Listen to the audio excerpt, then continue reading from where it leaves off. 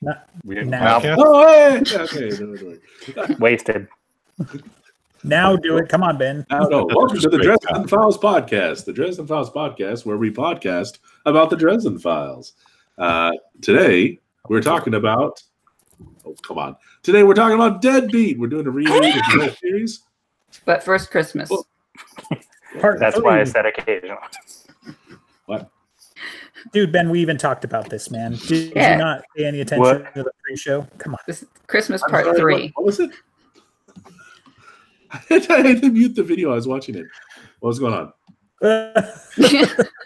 You know we're live, right? Like professionally. Oh, privately, yes. So we're talking about conspiracies, you said, right? Was it conspiracies? More or less. But first Christmas, and Colin gets to experience Christmas 2 weeks delayed. Like 2 weeks. Less than, more than. Yeah, Well, we more also than. Oh, shit. Sort of news. We have the update. We have the update on the chapters he's done. Yeah. Benjamin, you're fired. As of January 17th, he's That up was- to chapter 41. How many chapters are there? More than 41. I'm 60 to 70. Woo! Conspiracy theories. No, it's going to be like somewhere between 50 and 55, like the last 3. Nope. Everything happens in peace talks. You just can't fit it all in. This is not going to be a Harry Potter 3 to Harry Potter 4 situation. I'm pretty sure. No, that was 4 to 5. 5 was 4 is four- pretty big. 3, 4 was pretty big though too. 1, 2, and 3 were novel, like just standard novel length, and then she started getting crazy. And then 4 was like a weapon you bludgeon somebody with. 4, there Just was wait like till 20 chapters before we went to school. The Dresden Files podcast, where we talk about Harry Potter. Okay, And so so we're going to Harry see someone something. open a gift. Yes. continue. So I'm just going to go ahead and start opening things. Keep talking Go so for the it. focus stays on you. Huzzah! Looks like a book. Hamilton. All of his shit was books. I was like, are you for real All I right now? Like, asked for. Tree hater. And now Hamilton's awesome, and he's one of my favorite founding fathers. Right. But more relevant to us today, Nice. I have yet to get to this series, so that's You exciting. hadn't read that one yet? wow. I know, I'm Yeah. trying to write a whole stupid steampunk thing and whatever not. And Well, and that's why I was like, I mean, Uh, you can read the thing, obviously, but It's like, how have you not, I mean, I understand maybe you didn't have a physical copy and you wanted the pretty version or whatever, but how have you not read that one yet? if that camera was detachable, I could show you the stack of books in my closet that I have not gotten to yet, and the larger stack of books that I have. Which read. has now just increased. You're in for a treat, though. Like that Jim Butcher guy, he can also survive. I don't know who that Hamilton founding for Smoochy Moosh is.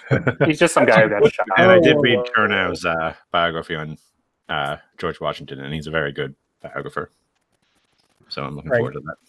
no, I was excited to see the Hamilton for the same reason, but obviously it's like you put a Jim Butcher book on your wish list and one of the Dresden Files people got you. Yeah.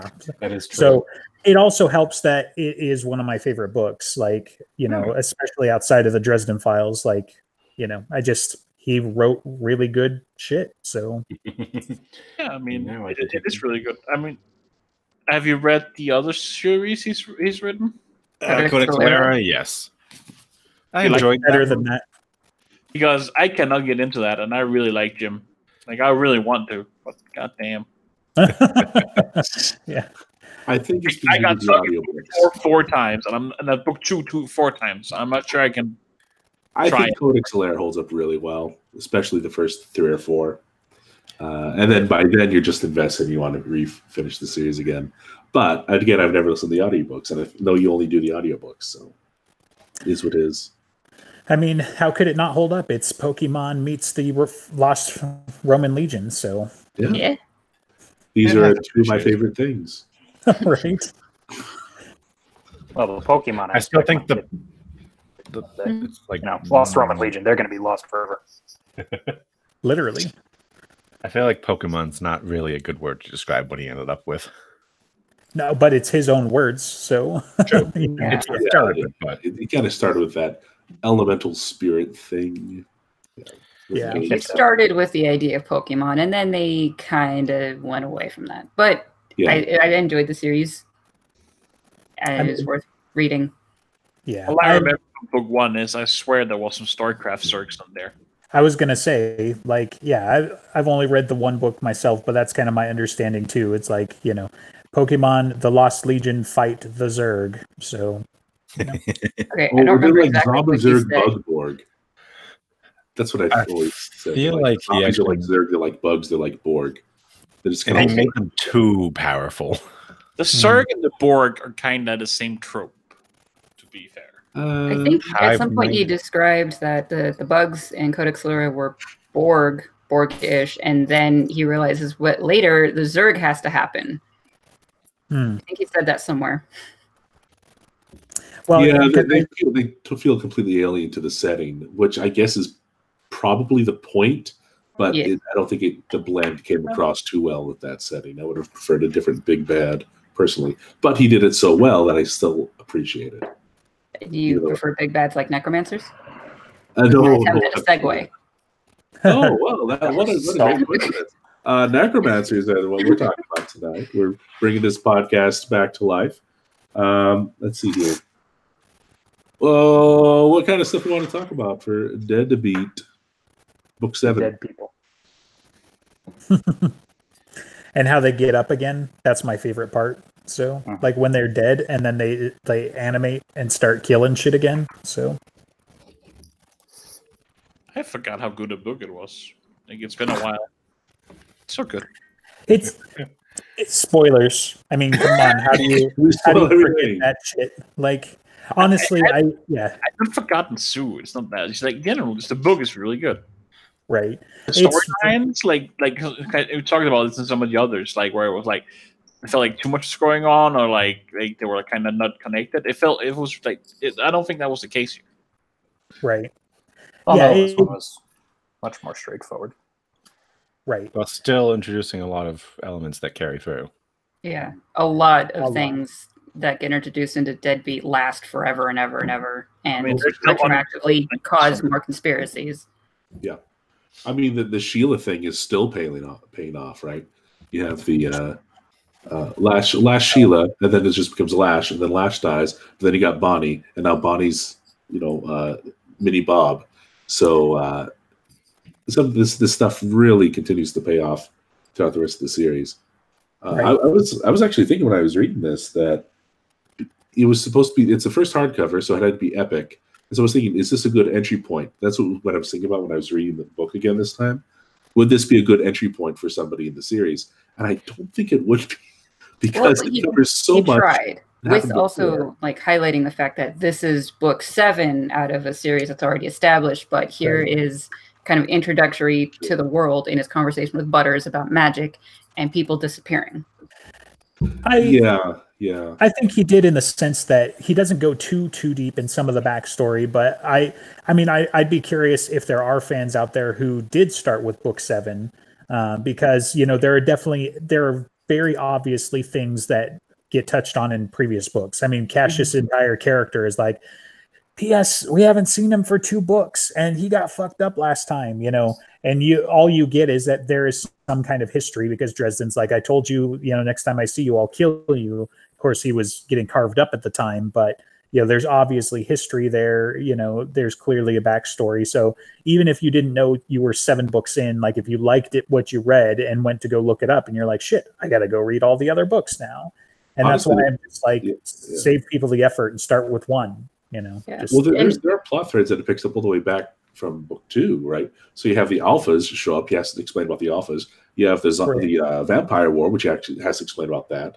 You have the you have the White Council, Senior Council. Yeah. You have Mavra. You have Thomas is a brother.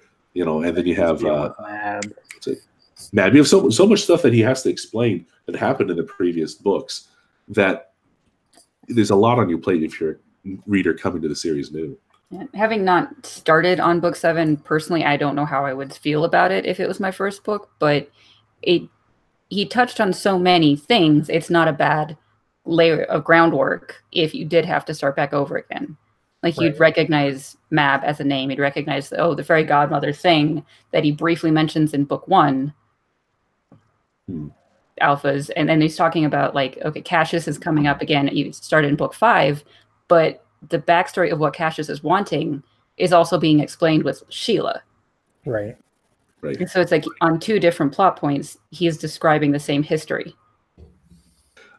Yeah, and that can be difficult for a writer to pull off in terms of having all that stuff show up in a book and have to be explained, and you hear it through the narration, and you have to just accept that you're being spoon-fed these details. My dad's kind of a picky reader, I guess. Like, he reads serious, great works of all time. I recommended the first Codex Alera book, and he's like, I couldn't get through the first chapter because it was just so much talking about the world rather than, it was done in a very ham-fisted way. And that was his opinion. I didn't find that a problem at all. But that can be a problem if you have so much. It's like a learning curve. It's just like a learning wall. And then you hit that, and it would be kind of a lot to digest, though, like you said, it would be a good point to come back to the series previous threads that are also established for the future. So, right.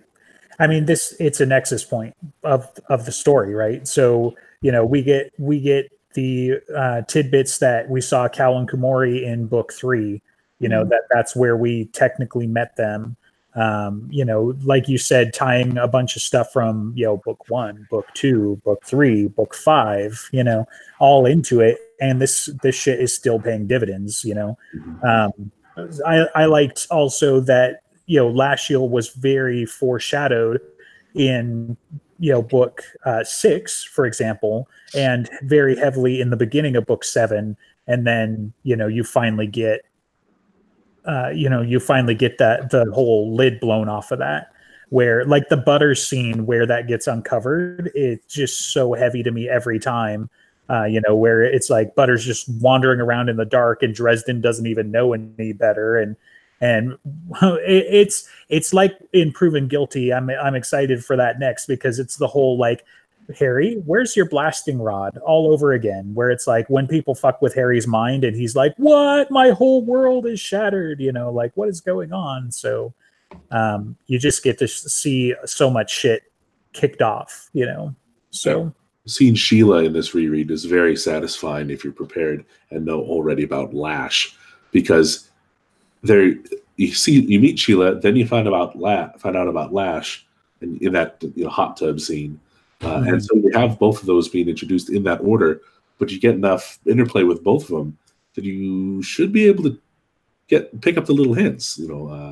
Boss. This is one of those things where it's like better on rereads, at least. Kind of like Skin Games, right, with Gray and Harry. Yeah, there's about 4 or 5 things in Skin Game with Goodwin Gray. Mm-hmm. And Sheila is what allowed Malcolm to come in. Because he said they crossed a line, and it was because she did that illusion character of Sheila. You think that's what it was? Okay. Yeah, he meets Sheila, and then he goes to sleep after reading the book that he got from Box. He talks to his father, and they have coffee together, and then it continues on. Malcolm was only able to do that because Sheila. Right. I know she had broken the rules, right? Like she had broken the balance, but I had assumed that it might have even been earlier because she has to break the rules in order to get an in, right? So this whole her coming out thing is that she's been manipulating his subconscious the entire time, including subtly powering his shit with Hellfire. She's been amping up his magic the whole time anyway, and that's how he's able to flip the car on Cowl. But I don't remember if that was the first time he conscientiously used it. The thing with the wall is where, like, the mind wall is where the first time he decides to use it, not an instinct. Right. It's her to him directly. Yeah, but you get the sulfur smell at the time, and that's where he's like, Bob, something's supercharging my magic. And Bob's like, why are you doing that? And he's like, I'm not. And that's because Sheila's just doing it for him. He didn't get a choice. And so she had been breaking the rules for a little while. Because I think you get a taste of that in Blood Rights as well, like with the wind and a few other things, because he has that whole interchange with Kincaid, and Kincaid's like, man, I've really never seen a wizard cut loose before, and he's like, buddy, you still haven't, and while his staff is smoldering, and I think like that's one of the times where he's like, wait a minute, it's never done that before, So you get this foreshadowing, and she's obviously been breaking the rules. So that's why I was curious. You thought the illusion itself was over the line. Yeah, directly making that kind of contact, and therefore manipulating what he was seeing. He's no longer able to make a full conscious choice of things because he thinks that there's someone else he needs to protect. That's fair. And like the whole illusion, I think that's the issue of crossing the line. And that what gets me curious now is that where is Malcolm, and why is Sheila Blashiel's actions allowing Malcolm to make contact with Dresden? Does that mean that he's in league with Uriel, or he's a ghost, or he's just somewhere? I think he's definitely part of Uriel's Brute Squad, where like he's working with Carmichael and Papa Murphy, right? So like I think it's all part of the same team, same kind of job. But that is very strange, because Malcolm never seemed like someone who would hang around. It's still an open question, right? Like, do you take him at his word that, he totally died with an aneurysm in his sleep, or was he fucking murdered? Because even if he was murdered, he just doesn't seem like someone who would hang around. He seemed to be content with the idea of passing on, at least in the way that I've always seen his character. Maybe somebody took him from his boy. Like that could be, but I mean, it could be, or he could be he passed on, was like, and then, hey, I got something for you. Yeah, I'll help him out. It could be. I mean, even if he did go through that big door of Uriel's and faces whatever is beyond that, that doesn't mean that he can't come back. We just don't know what that door means. Well, it would be implied that if Lash is set up with the big bad, if that's her side of things, that says something about either that faction of the Denarians or the Denarians in general, as opposed to Harry, which we kind of already knew, but there's the temptation now to think of the Denarians as trying to save the world in a misbegotten way. Maybe they're anti-heroes, maybe they're not. I'm not tempted. There's at least three sides of this. There's the Uriel White God, there's Nicodemus, four. There's White Council, and there's the Mab and Margaret Le Fay and all that. I think there's at least potentially four categories. I mean, there's a lot more than that. Yeah, there's more than that. And yet, in the end, there's really only two: Team Reality, Team Not Reality. Right. I mean, kind of yes, kind of no, because like I'm not convinced that Lord Wraith knows enough to be competently helping Team Reality, and so it's like so for example, like what if Margaret hadn't tried to escape, and what if she hadn't given him the curse and whatever? Do you really think he was going to wind up on the same side as Mab in defending the wall? And no, especially if he's getting protection from an outsider, he seems pretty firmly in the Black Council, in league with type people. That's fair. Yeah, that's. I mean, he wanted to be a player. Right. Didn't say for who. Mm-hmm. I mean, it seems like someone like in all the chaos, I'll be able to just get my own realm bigger, my own more power bigger. Right. And causing that chaos to happen is probably. I mean, it's pretty much the same thing Nicodemus wants to do, except he wants to do it for reality. He's the same. He doesn't want to save the world because he's altruistic. He wants to be king of the ashes. He's happy to see it all burned down, as long as hell, him, whoever is the one in charge now. True motivation. I mean, like, yes, he's on the side of Team Reality, but what he's wanting to do with it, I think he's on the side of Team Reality essentially by dint of the way Harry says he defends America. All his stuff is here. That's about as far as it goes. Can't blow up Reality. That's where I keep all my stuff. Yeah. Fair enough. So anyway, yeah, I mean, I think Malcolm is part of Uriel's crew, like, or at the very least, Uriel sent him because it's the same. It's the exact same thing when we see him in Ghost Story and several other times. Like Uriel shows up or sends somebody to balance the scales. He's the archangel with purview over Harry at the moment, I guess. I thought it was interesting that like for that whole Malcolm thing, like it's awesome. It's a great bit of storytelling. Harry gets the feels, all of that stuff. But presenting Lashiel as the Jabberwocky out in the forest, too. And one of the other tidbits that I put in my notes for it as well is that, Harry's like, oh, this is much better than my normal dreams, a whole lot less tentacles and screaming. And it's like, why do you have tentacles and screaming dreams? What exactly has happened to you? Because it's like, wait a minute, this is book 7, man. You have had 0 encounters with tentacles that we've seen. So where's that coming from? The thing that ate Madge's face in Blood Rites, I think, technically had tentacles. Weird energy tentacles, but I think technically. Right. Yeah, that's right. Because the walker, like came out and pierced her. That makes a lot more sense. So there's enough mundane things he could have run across that aren't book worthy that still had tentacles. Yeah. Even Michael says that in the next book. Fang's tentacles. He's just thinking he's talking about regular demons. Yeah. Well, and then this book also has the first mention of old ones, I believe, if I'm not mistaken. Well, it's the first mention of the outsiders. The outsiders, and the old ones specifically. I think it specifically says the old ones. Right. Well, it says it both of them, same one. The outsiders were a race of foot soldiers that served the old ones, the ancient gods, to run the place. Right. Yes. Is this the first time that we have direct stated indication that the White Council is being eaten from the inside out? I believe so. Right. I think you get a couple of, comments where it's like, the White Council either isn't what it used to be or it's not whatever. And it's like, Harry's like, because I think Elaine brings some of that to the table, right? And Harry's like, you don't got to fucking tell me. But so mostly it's just the fact that they're as untrustworthy as any group of people. Well, kind of, but yeah, it's book 3 as well, right? Because Simon gets betrayed. Cal fakes his own death, but like obviously there's somebody working on the inside there, and they're assumed that they died because fucking everybody died at Archangel, but.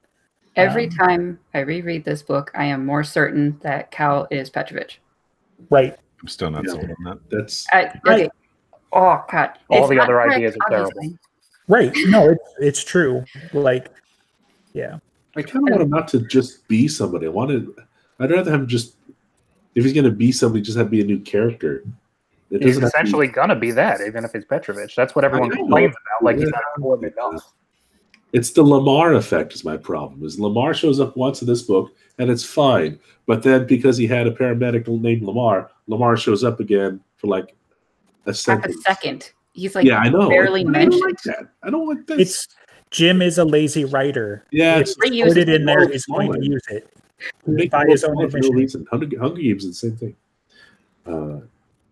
Anyway. How dare you reuse elements that you reintroduced or introduced cheaply, like how is it pays off? Him being Simon is the maximum lever of leverage against Ebenezer, and so that's why I think Ebenezer, it's either going to go down in Peace Talks because everything happens in Peace Talks, or Ebenezer's going to survive Peace Talks because that shit still needs to happen. He needs to be betrayed by his dead best friend. Come on, there are very few things that I feel like I've seen from 1,000 miles away, and that's one of them. The one that I can't put a finger on is Kumori, because all the ideas are terrible.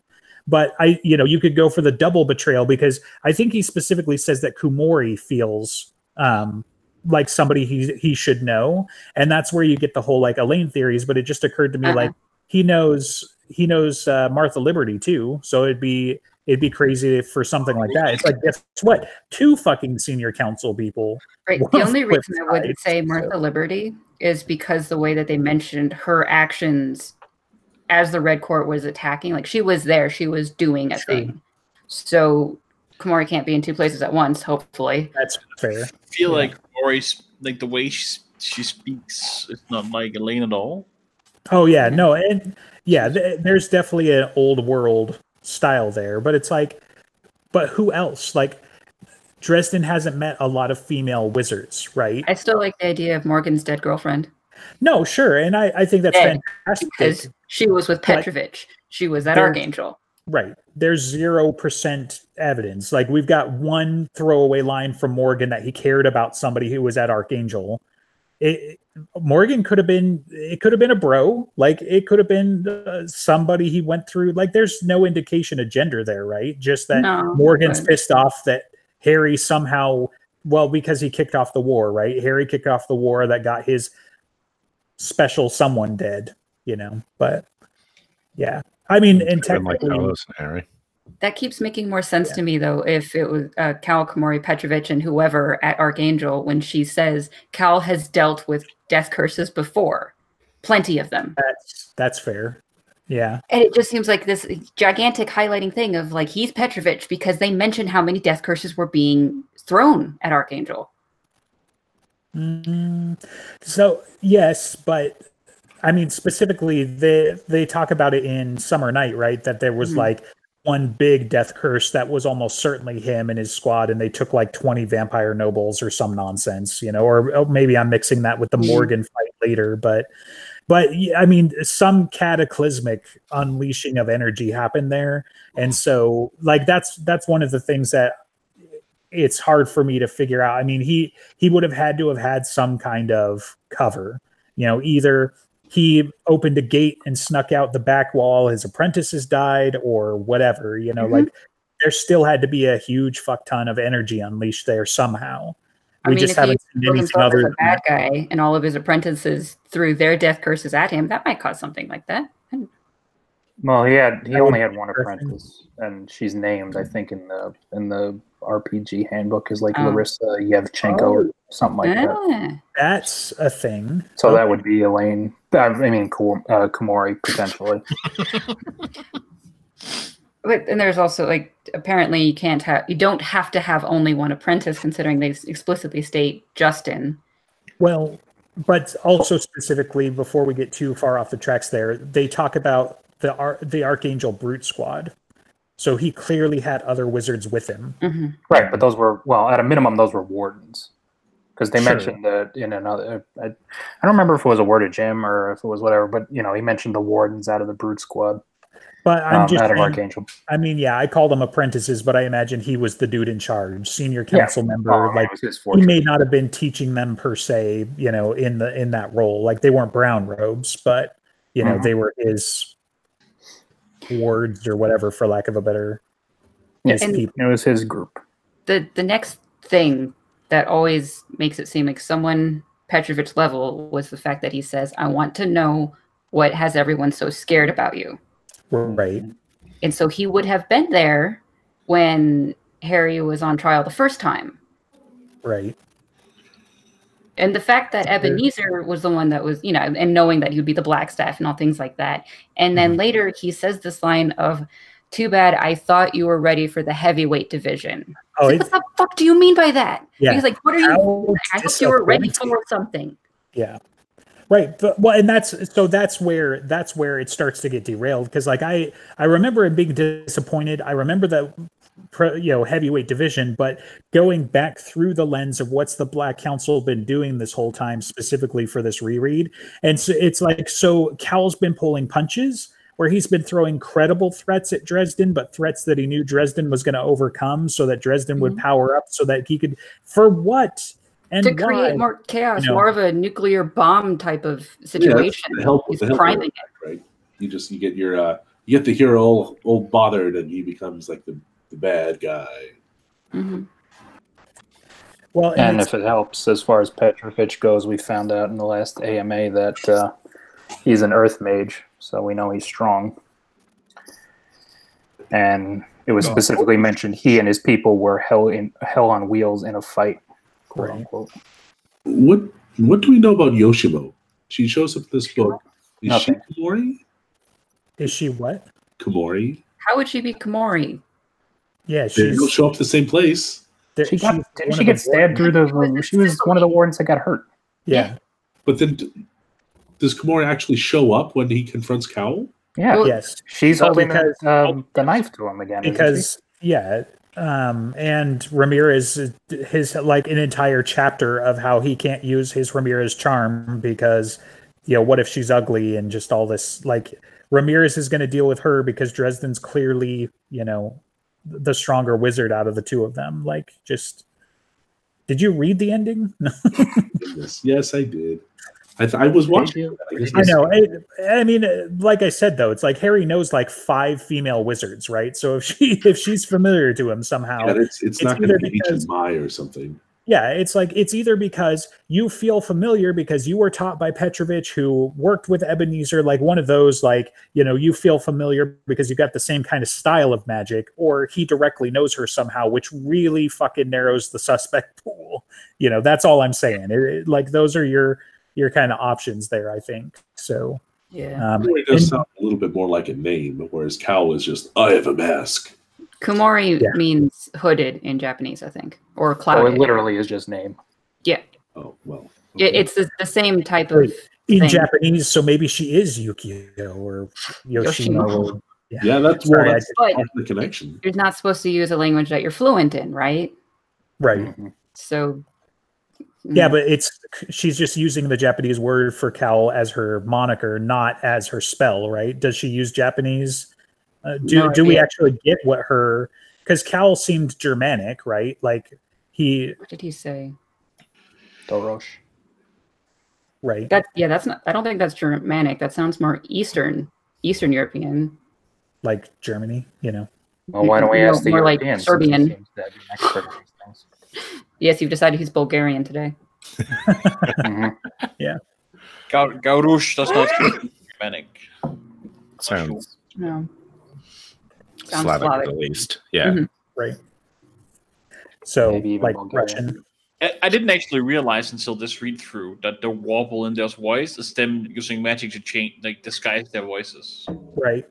And then I had that epiphany, and then the catching on between that and Billy saying, I got super close, but I couldn't get a smell. And it's like, man, I'm an idiot. How, like, it must be one of those details that I'm like, that's very neat, but I'm not going to do anything with that. So I forget it or something because it's so obvious in the book that it's like, they're clearly masking their identity through magic.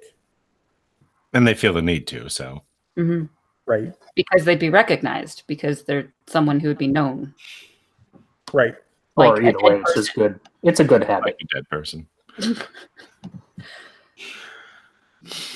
They've been in the background of everything for the first 6 books, more or less. So, yeah, gotta hide yourself somehow. Well, not really, though, right? Because what did they have to do with death masks? So good question. Yeah, and I mean, blood rights, kinda. They took the dogs. Right. Yeah, right. But still, like that was more like, and death masks. I guess like, you could argue this, their involvement with the Red Court. I'm not saying they were, paying dividends, like the string pullers and all of them, but their footprints are in. Sure. Yeah. Something. They're not the direct necessarily. They may have been responsible for Aurora, but generally speaking, that was a self-contained big ass problem that they may have just kind of brushed against. Well, so here's a thing too, right? So I'm reaching a little bit, and so it might be just crazy theory, but they talk about how, like, I think there's like a line at one point how they talk about how the way has been prepared for this working for a long time, right? For the Dark Hallow, like they've been preparing. Clearly the Corpse Taker has been working at least for months to get in with, the guy who's got the Cahokian artifacts and all that stuff, so that she's got a font of old human necromantic energy, whatever, that she can pull from. Gravain's got some similar kind of source because you see them finally employed at the end and whatnot.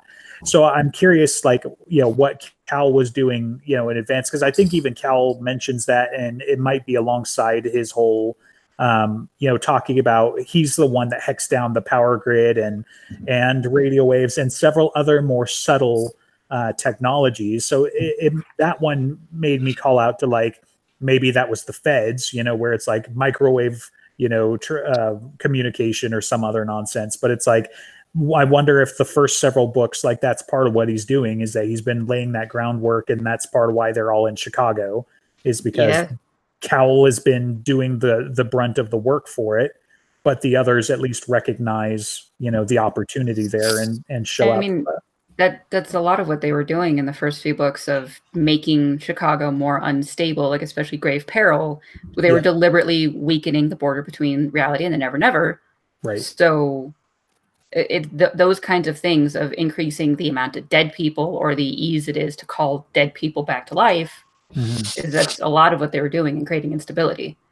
Well, and what's interesting is that they generally don't care about getting the books other than keeping them away from everybody else. Right. Yeah, they already knew, or they ended up getting Bob, for reasons at the end, right? So maybe they knew they didn't need the books. Another point of him being Petrovich, because he would know that Justin had Bob and Kemmler and that whole connection there. That's a good point. That's pretty solid, actually. Is that because he was a Kemmlerite, he knew about Bob. He knew Justin got Bob. He knew Dresden at least had the opportunity to get Bob, because all he knew is that when he went to Justin's burned down place, I'm crazy theory town right now, right? So he goes to Justin's burned down place and Bob is missing. So he assumes the apprentice got him. Yeah, that tracks. That's super circumstantial, but really solid circumstantial. There's next level tinfoil if you say that it is Petrovich, but it's because Kemmler switched bodies with Petrovich. Maybe, but I mean, as Bob and Mab and Mac and anybody who knows, basically Kemmler is a psycho. Like, you don't keep that kind of crazy under wraps. Like Cowell is way too calm and calculated in comparison. So. And not to say that Kemmler didn't have to be some kind of devious as well, because he spent over 100 years setting up World War I, but like, but Kemmler is a nut job, in comparison. Like Mab called him a psycho. Kemmler probably already did a Dark Color. Dark. Well, and I think he was either perfecting it or trying it in World War II, right? World War II seemed to be like an opportunity for him, because that's how they found out he was still alive, is that he was running around animating mass graves, at the various centers, right? The concentration camps and everything. So, and that's such an awesome use of fantasy. Like, unfortunately, it's a very terrible, horrible, tragic thing. Straight out of Warhammer. But yeah, it's very much like, like I had a buddy who was like, I'm going to create a fantasy world where like everything is dead except for the heroes. And I'm like, cool, I'm going to play a team of necromancers, because it sounds like there are raw materials everywhere. Like,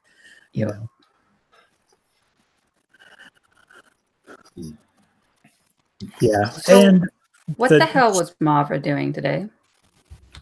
Like today? Well, just like what I mean, it's so suspicious that she says, hey, bad things happening, get yourself involved, and then she disappears for like 10 books. Right. I couldn't even start to speculate, because like your two options are she needed the word because she could use something in it, or she needed to keep it away from somebody. But it seems like she could have been, I mean, maybe it wouldn't be Mavra if she was lighter handed, but like, she could have destroyed it if she didn't want anyone to have it. Well, she couldn't be charitable to Dresden. She couldn't say, hey, just so you know, a bad thing's going to happen, because he wouldn't believe her. So she has to force him into it, threaten his friend. But then she bitches out at the end. Exactly. Like, she didn't do it. Even though he knows that it's a very high possibility of people being tracked, he still gets help and tells everything to Thomas. And she doesn't do anything about it. All she did was get him involved. Right. But I mean, that was something that he was concerned about the whole time with the alphas and whatnot as well. Yeah. So. And she didn't Seems kind of like the Marcone approach, where he's talking to him and he said, I'm not going to work for you. It's like, you're going to go up against them, and that's all I need. Yeah. I don't think she really actually cared who he got involved or why, so long as he did the thing.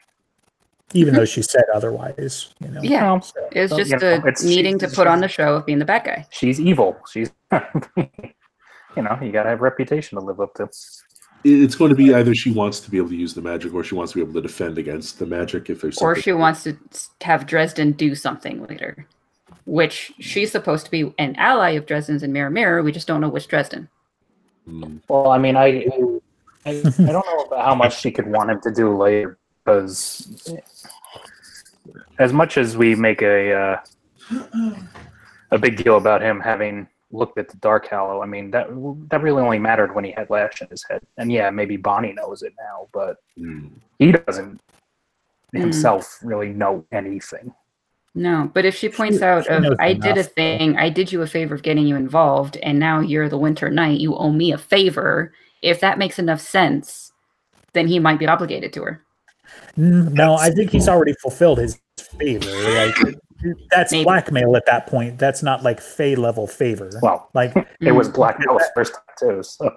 Right, but I'm just saying, like, Harry makes it clear that they're free and clear. So even if you wanted to try and Fae that one, like, no, I can't imagine how that would work out as being like you owe Mab a favor type of like, oh, well, I better do the thing. Now, it is possible that she uses the leverage on Mab and says, he owes me a favor, and Mab says, fucking do it then. Or exactly. Whatever. Yes. Yeah. Okay. But yeah, otherwise I'm like, no, he doesn't owe her shit. He owes her ass kicking is what he owes her. So. Yeah, and I mean, he wasn't the knight when that happened, so it's not even tenuous, that kind of connection. I don't. It's a tenuous connection. It's one thing. It's one thing if Mab owed Mavra a favor, like she owed Nicodemus a favor, and then she could loan him out. But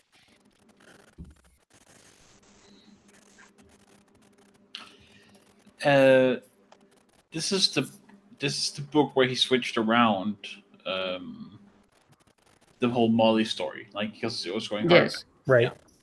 Yeah. So I wonder how different the story would have been if Molly would have already been his apprentice. Well, it would have killed the whole everything except future Molly is Kumori nonsense, and that would have been good. Right. Damn, that would be nice.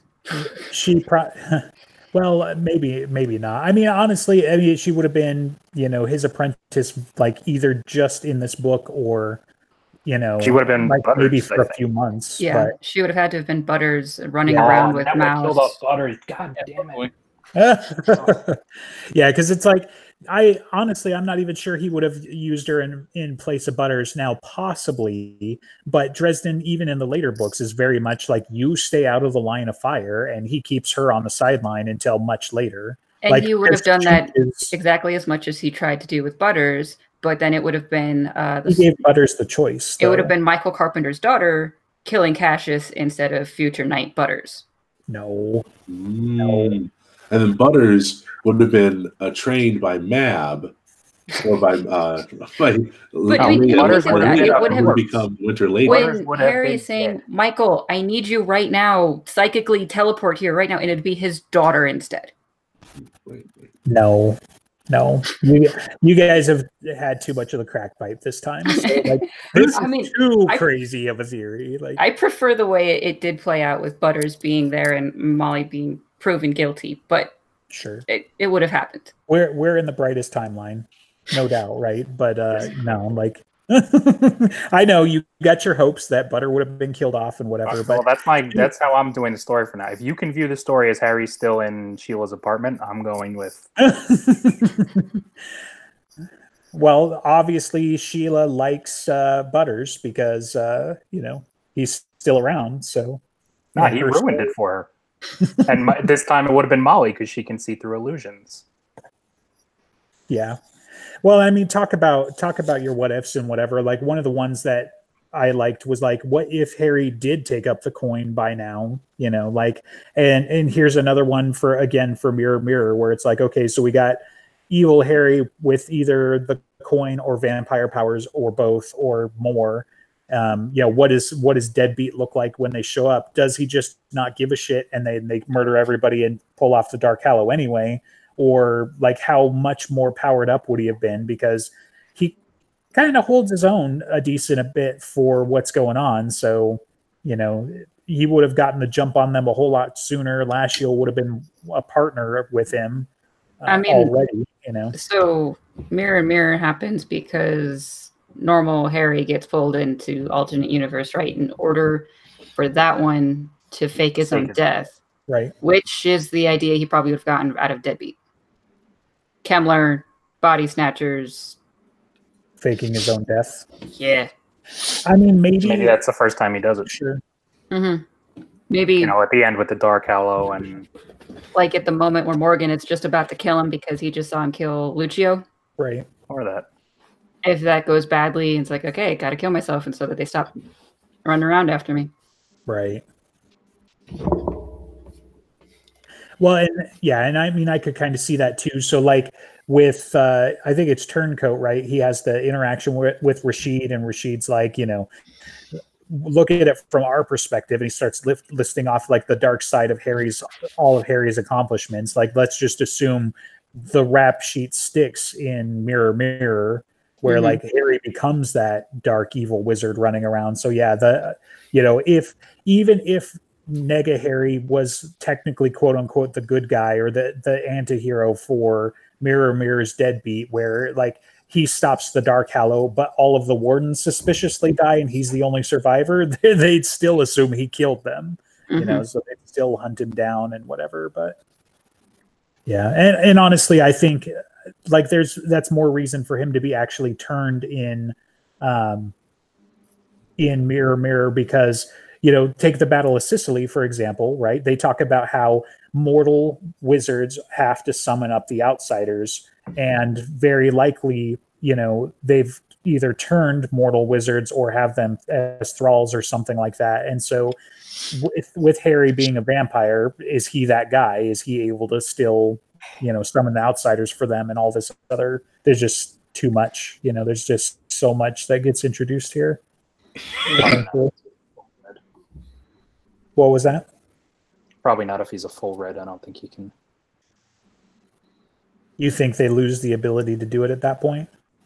Well, yeah, once you're not a human or immortal. Okay, because somehow I had taken it that, like, because they make a big deal about, isn't that part of how this kicks off? Is like they take captives, and they were worried about them being turned. So they'd be able to get information and other abilities, but that doesn't guarantee they'd be able to call outsiders. Okay. Right, they get a wizard as a... Right, they get a wizard's power, but that doesn't necessarily, you know, if you have to be mortal. Yeah. Right.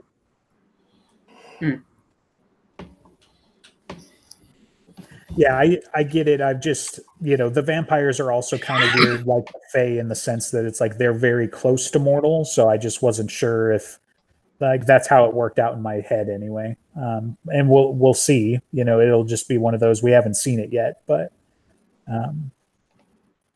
So during this battle, when they had to retreat through Ferry, and the Red Court followed after, this causes the Summer Court to declare war on the Red Court because they crossed the territory. And at this time, Winter doesn't do anything because Mab has Leah as a She-Sickle. That's part of it, right? But there was more going on there. There's more going on, but she doesn't do anything. And this obviously brings about proven guilty.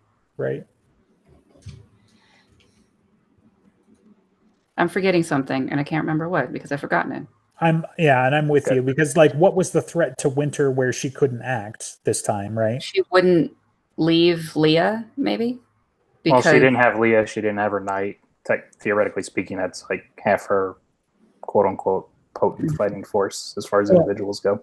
Yeah, and maybe we're just underestimating how much it takes out of her to stop Nemesis. You know, that she's got a bunch of her attention and power tied up in that effort as well. Obviously, she's still having to protect the outer gates. And she can't trust Maeve, even if she doesn't yet know at that point that she's infected. She knows she's incompetent. Yeah. So when proven guilty happens, and the fire is able to happen in Arctis Tor, Well, yeah, because like you said, I feel like I'm missing something because so like part of that kicks off is because Harry's able to light the fire right in the heart of winter. Yeah. But that just means that the winter goons all fall back on Arctis Tor. Yes, but that allows summer forces to progress because it frees up front lines. Yeah. Gotcha. So it's like she's in a very long-term way conning Summer into acting more. Right. Because Titania is withdrawn because, she lost her daughter. Yeah. So. And Lily is trying to do as much as she can, and she doesn't understand everything that she's doing. Right. Fun. And I mean, that's kind of fun too, is like I really dig on the Battle of Sicily stuff because you really start to see a lot of that part of the world finally. You get to find out what the war has looked like for the last few months at least, and it does set up a healthy amount of what like there's more to come in Proven Guilty in that regard, because at the end, Proven Guilty, you have the reward ceremony as well, where you find out that Morgan's really a fucking badass. He's not just a dick and all talk. Yeah. He does throw down with the Red Court and make them pay, and is very much deserving of the acting captain title that he gets at the end of this book. So there's also the whole incursion and what happened at the hospital in the Congo, right. Because they were prepared against magical defenses. They used gas and killed so many people. I guess I like it in a sadistic way in the fact that the White Council learned is you have to protect against mortal shit too. Right. Just like using a gun. Right.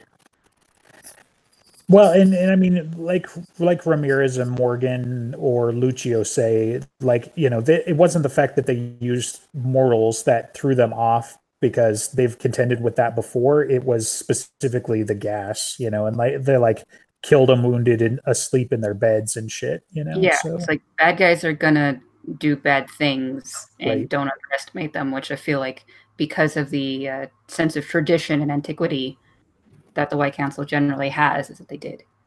Really, though, I attributed this one more to the inside knowledge, right? Clearly, Peabody or somebody fed them the location of the Congo. They thought they had a safe house, and the safe house was compromised. So, Lucio and them worry more about the gas, but really, I feel like that's a bigger hand tip and foreshadowing to, the insider, because, that's the kind of shit where it's guess what? We've got half of our remaining wardens all hold up here, casualties, in the sense of wounded and dying and whatever. And, if you gas them, clearly Injun Joe wasn't there, was somehow able to escape, because he shows up at the end of this book and, again later and everything like that. But he's their main healer in every way, magical and otherwise. So you'd think, hey, guess what? Half of my wardens are holed up here. I better be there. And for some reason isn't. So there's so much to unpack in the Battle of Sicily. It's half of the chapter, but you get, wasn't it? So the Merlin and Rashid stayed behind to raise a ward. They held off the Red Court with a ward, and just the fuck, and there you get bottle caps. But the bottle cap line at least twice. Yeah, you don't see the Merlin by collecting bottle caps. Yes. Right, which honestly, it's one of the most annoying lines in this book, I feel like. But it got repeated by two different people within 3 pages of each other. Right, it's just a joke. Within 3 sentences of each other. Once, Harry thinks it, and then Ramirez says it. Yeah. Oh yeah, that's right. Yeah, it was. If I felt like that was clearly on his brain, he's I'm going to use this thing, and then maybe didn't catch it in editing or something. But well, that's because he's he's still in Sheila's apartment. Right. True. That's the glitch in the Matrix, kind of like deja vu, right? Where the cat comes by and then it comes by again. Was it another cat that looked just like the first, or was it the same cat? Be Ramirez is inside my head, which means Lashiel is inside. Yep. Thank you. So the ad in the matchbook that's in here too, right? That's for Lucio. Inside the house. So you get that. You get some about Ebenezer being a big badass too, right? Because he fights some delaying action with somebody, and You know, like you get to see like the senior council took the field. Like which one? All of them. You know, so yeah. And honestly, though, we're gonna have to do like a part 2 because we haven't talked about Ramirez at all for this book, and it reminded me he's my favorite character because the banter in Deadbeat is so much better, and Ramirez is a big part of that. So there actually is a law we haven't covered so we very well might. Oh, thanks. Yeah, made that decision. Only because Ben says so, though. I'm agreeing. Don't argue in front of the children. Yeah, I think you're the child. Director, you look like you're holding on. What do you got? I was just thinking, this is the book that we get. Polka Will Never Die. Yes. And I'm too stubborn to die. Thomas is too pretty to die. Polka will never die.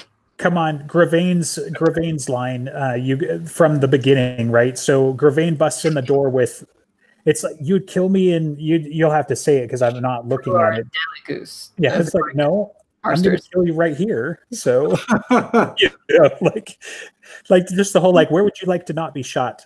North America, like. Yeah.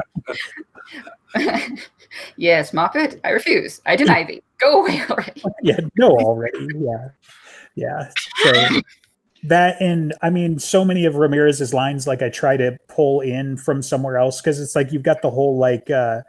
I'm trying to remember. He's got one from White Knight. In the duel in White Knight, right? So you've got that line, but in this one, it's always the whole like, oh man, anybody who knows their way around a Kusari is a nasty customer. And Dresden's like, so we shoot him. Damn right, we shoot him. Like, so yeah, just such a great, like Indiana Jones moment or something where it's like, yeah, this guy's really badass with a sword, but I brought this pistol, so we win.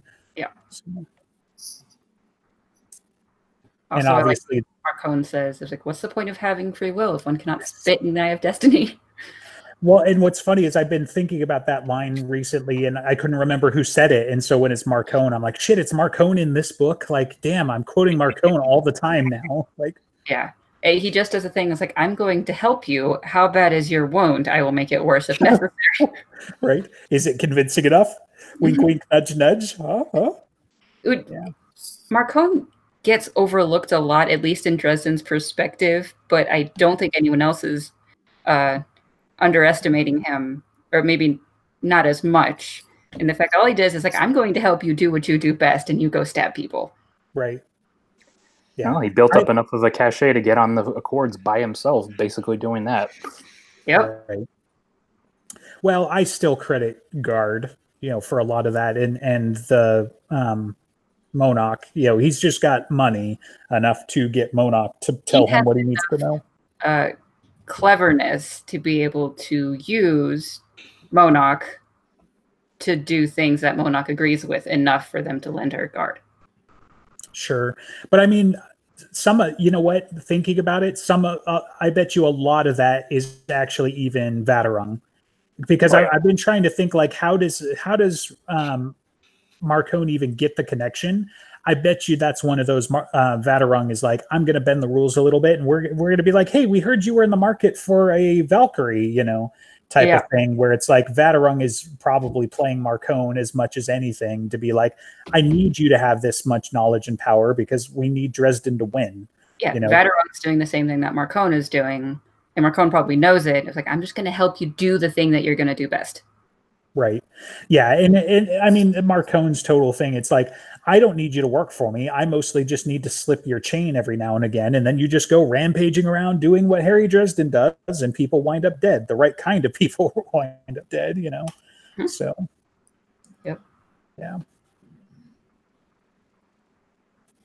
trying to think, there was another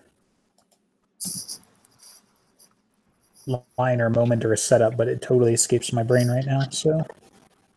I mean, just the one, though. So, well, Ben has already declared we're doing part 2, so you can save it for them. Well, I mean, there's plenty of plot elements to talk about. There's the story structure.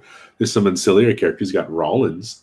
That I was going to bring up Lamar. So yeah, but Rollins is again good. Well, no, because I was going to bring up the fact that we were talking about tie-ins earlier, and this is another throwback to Grave Peril. So. just the whole, like, I mean, I loved his wit too, you know, like, well, you're the wrong color to have gone to my high school. So, you know, and Harry whiffing the, you know, armed forces branch and whatever. So on his guess, but just the whole thing with the, you know, like, you know, before you showed up, they lost a baby a week or something like that. But after you showed up, they didn't lose one. So, yeah. Clearly, see, the way it really should have gone if Harry actually had bad luck, it was your fault, and he just shoots him right there. Well, you know, because every EMT is just packing heat as well as a bulletproof vest. So Lamar went to that high school, but I wouldn't bet against it. It is Chicago. No, I believe he has that beat. He has that beat for the ambulance. It's not a nice part of town. Yeah. Rollins is fun. It's like, I haven't gone into the crime scene. Yeah, you can tell that by the fact that I haven't arrested you yet. Right. Yeah. Such a great line. And that in his little backstory of like, you know, hell, I've been in charge a couple of times, keep getting busted down. It doesn't stick, you know, and then his little story about finding something strangling a girl and Papa Murphy showing up with the rock salt shotgun. So, yeah, Papa Murphy gets brought up twice, not just once, but twice in this book. Because there's also the Mort, because Mort shows up again. There's so many tie-ins. It's like a pilot episode for the Dresden Files. And Mort actually has his powers because he's been practicing since Grave Peril. Yeah, and not just cold reading people. He's actually doing the right thing, and that's why he has it. Yeah. Talking about Mort, one of the things that I thought was interesting that, you know, made it into my notes is like, so Mort gets the spirits to do the thing with the red ink, right? To find out where the necromancers are.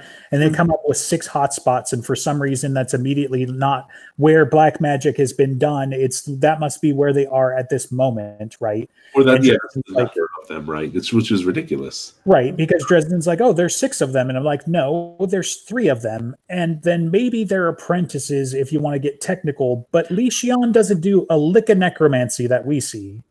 So, like, I don't understand that whole thing. I felt like that was kind of an oversight, but maybe, I mean, it seemed a little like, I'm not sure exactly what they're saying because, like, this one is darker, so maybe that means Undertown instead of actually inside O'Hare. Right. And so, like, he had to go figure out what was it, and then he went to the, like, place on Whacker, and it's like, it's just a street. What the hell? Right. There was a dead guy there, though, that one time, so, yeah. Right. I mean, yeah. So I think those are the places that were touched by the black magic. The black magic. Oh no, the black magic. Right. And so there happened to be 6, and there happened to be 6, you know, or 3 people with a buddy in the buddy system. So it happened to work out. Which like, it's just it might be one of those things where Jim was just like he does. Well, we know for sure 2 of them can use magic. So you know, if the ghoul can also. Right, but we didn't see any evidence of that. So, you know. The evidence is right there if you just have the nerve to see it. I see, yeah. I mean, really, Li Xian's entire contribution was the, you know, ninja star for some reason and the lawyer scene, you know. Jim's like, I need somebody to be eaten, like the lawyer in Jurassic Park. And Butters is just great. Like, didn't he see the movie? Like, come on, you know. Not only that, that's going to be 2 books in a row with Proven Guilty coming up where the lawyer gets killed by some supernatural thing. There's also, hey, you just squashed that car. Can we go by my boss's house? Right. Well, and the rampage, it always strikes me as I think it was 99, the Godzilla with, anyway. Yeah, thank you.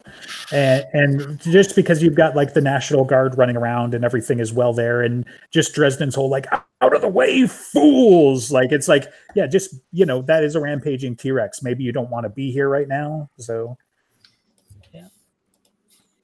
And how did they explain that to their boss? Like, seriously. They didn't. They blamed it on Urgot. Did anyone notice how, you know, the ghoul calls Corvus Take a Lord, and then Dresden assumes, you know, it's a guy switching bodies because Lord. Yeah. And it goes from like that's the leap he takes, kind of. Well, after It can't be his corpus thing, but yeah, but he of that person as a female, and I don't know why, and then it's revealed as a woman in Ghost Story. It's like, Right. yeah, Right. I was like, do you think that was intentional or just like it's a girl later? Like he decided originally he was like it's a man, and then later it's like, it's a girl. Technically, in English, gender neutral is male. So Usually, yeah. Well, and the thing that got me was like I think Lucio refers to the corpse taker as the creature, right? Which to me it kind of implied that it wasn't a mortal, and then we get the whole ghost thing. So I don't know. Like Well, somebody called it the clearly creature. come back to life. So Right. Let's face it, the council really doesn't think of anything that's not a human or a wizard as little more than creatures, Yeah. which is probably Well, part of their arrogance and why they allowed themselves to get gassed, because they just figured the monsters would be too stupid and run against the wards. Right. I mean, to be fair, that's what Gravane has his zombies do. Yeah, but those are zombies. And that's evidence of Gravain's, like mindset. He uses disposable bodies and up until the end. Clearly he can rise beyond that, but yeah. There's a moment that always seems suspicious to me. When Harry decides he's going to die because Morgan is going to kill him and he's not going to kill Morgan, he decides to throw his death curse at Gravane. Why Gravane when he clearly thinks Cal is more dangerous? Because Cal has contended with death curses before. We already know that. So, and Gravane wouldn't see it coming because he's a tard. Like Gravane is basically like he's like the necromancer binder, right? Where he's just like I get goons. That's what I do. And he was definitely Kemmler's lackey, and just he's got a higher opinion of himself than. You think he's maybe like Kemmler's son? Has a fedora. Yeah. Well, there's also and the grammar correction, right? He's the first bad guy who cares about grammar, and it's like there is a hilarious. possibility. I mean, we know death curses don't necessarily require a line of sight, but you may have to have a general idea of what the person looks like, and if you can't see who Cal is, That's fair. Oh, if he doesn't know the real identity, then He might. well, even if he, identity is what if Cal had taken his hood off, for instance, maybe he could have because that's what he looks like. I could picture it in my head now. well, like You pictured a guy with a robe on, I assume line of sight will like work regardless of right? Like he probably could have done it if he was staying like that way. yeah. But if But you for don't have line of sight, And her death curse, she didn't need line of sight. She knew exactly. But she knew the identity and like the Right. intimately. Of I was gonna say, like, let's see if we could say this without being crass. Like, she really knows Lord Wraith, like biblically. So they fucked. it got a baby. Like, shit, that could be that. All the links she needed is that she was pregnant with Thomas, and Thomas is half his. So that was the blood tie to him. Younger brother? Thomas is an older brother. Thomas is not a brother. Since she was not currently pregnant with him, She just she had had been pregnant with him. Yeah, so okay. Oh, I see. So So the death curse was a message to Thomas. I thought so rather than but you know what? It was against Lord Wraith was the point. What and you said was considering she powered it through her connection to her children. That's Yeah, Right, her, I know her that. bloodline keeps it going, and Thomas's bloodline is connected to Wraith. Also, so Harry can have a death curse that's powered by Bonnie. No, No? it's not a bloodline. Yeah, Oh, she's I know got no blood. Yeah, but you're still Jeez. pregnant. You're still Details, pregnant. man. And he's not You pregnant think- with her anymore. He got that He out. was. and besides, assume for the briefest of moment that was possible. To what end does that work? Was he's going to kill an angel? Yeah. Take that, Lash. He's going to kill her again. You know. This Nicodemus forever loses any connection to. Oh wait, no, I guess that wouldn't work. Let's see. And Duriel, but that wouldn't. You wouldn't need Bonnie for that. If you want to try and make that death curse, you just picture Nicodemus. That's true. I'm not clever enough to come We up know. with it. Rather, oh, you heard my feeling. My feeling. But you said it first, so Yeah. Well, and on that note, you know how Gravane goes like something along the lines of "I am the favorite son." Is he being metaphorical? Do you think there's a chance he's actually like No, he was being metaphorical because he said I was his favored child, like almost like Ward. Okay, because he was his first. So because I was just thinking maybe that's why he's kind of like the weak sauce necromancer. It's kind of like it's his son. We have to let him join. Well, I mean, if you take what Cal says at face value, he had nothing but disdain for Kemmler. He's just kind of using the teachings as a way to further his own, which makes sense with the way the General Black Council seems to operate. You know, they don't really necessarily, most of them, think that working with the outsiders is anything other than a way to meet their own ends. Misguided though that may be in the end. So Cal strikes me as arrogant enough to think that way. Petrovich. You know, face it, if he was a senior council member, he's definitely got the arrogance. He's not Petrovich. He's Darth Pelagius the Wise. Stop it. So I've never heard the tragedy. I've never heard the tragedy. he has so much power that some would deem unnatural. I've never heard the tragedy of Darth Plagueis the Wise. Yeah. Go read it. It's not a story that the White Council would tell you. Oh, okay. Well, we've jumped the shark, so. Although I was actually thinking about that whole bullshit when Kimura was going on. I was like, but you can end death. It's like, yeah, then you can't kill Hitler. Yeah.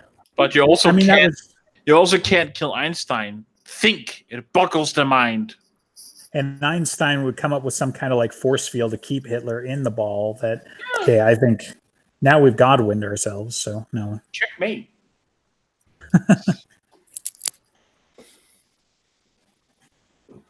Are we done with the date?